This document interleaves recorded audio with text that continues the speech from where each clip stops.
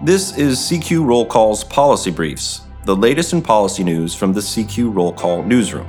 I'm Todd Ruger, and I cover legal affairs. Congress made sweeping changes to the nation's criminal justice system more than 2 years ago in a law known as the First Step Act, but it hasn't yet been fully implemented. That's because a key judicial agency, the United States Sentencing Commission, hasn't had enough members to take official action since before the law was signed in 2018. For example, the law for the first time gave federal inmates a way to directly ask judges to release them from prison for extraordinary and compelling reasons. A flood of thousands of those requests came in during the COVID-19 pandemic. But judges did not have any official guidance from the Sentencing Commission on how to apply that new law, as in who to release. That meant the fate of prisoners could differ depending on which courtroom they happened to appear in. The 7-member commission is down to just 1 member. It can't have a quorum.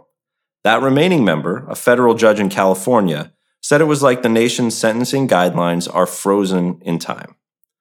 Donald Trump, when he was president, sent the Senate a slate of nominees, which included 2 judges known for being tough on crime. The Senate never confirmed them.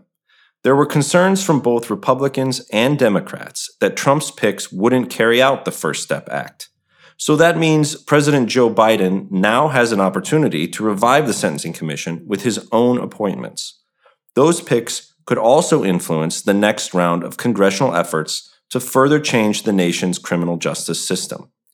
Advocates say sentencing is a crucial area to overhaul, and a bipartisan group of senators who reintroduced a broad sentencing overhaul bill last week, included provisions that direct the Sentencing Commission to take action.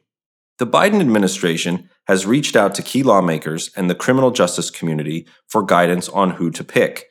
No nominations have been made yet. But Senator Chuck Grassley of Iowa, the top Republican on the Senate Judiciary Committee and one of the main backers of the First Step Act, says the Biden administration is working to avoid confirmation problems. He said that's because he and a lot of other senators want to get the commission up and running so it can do its work.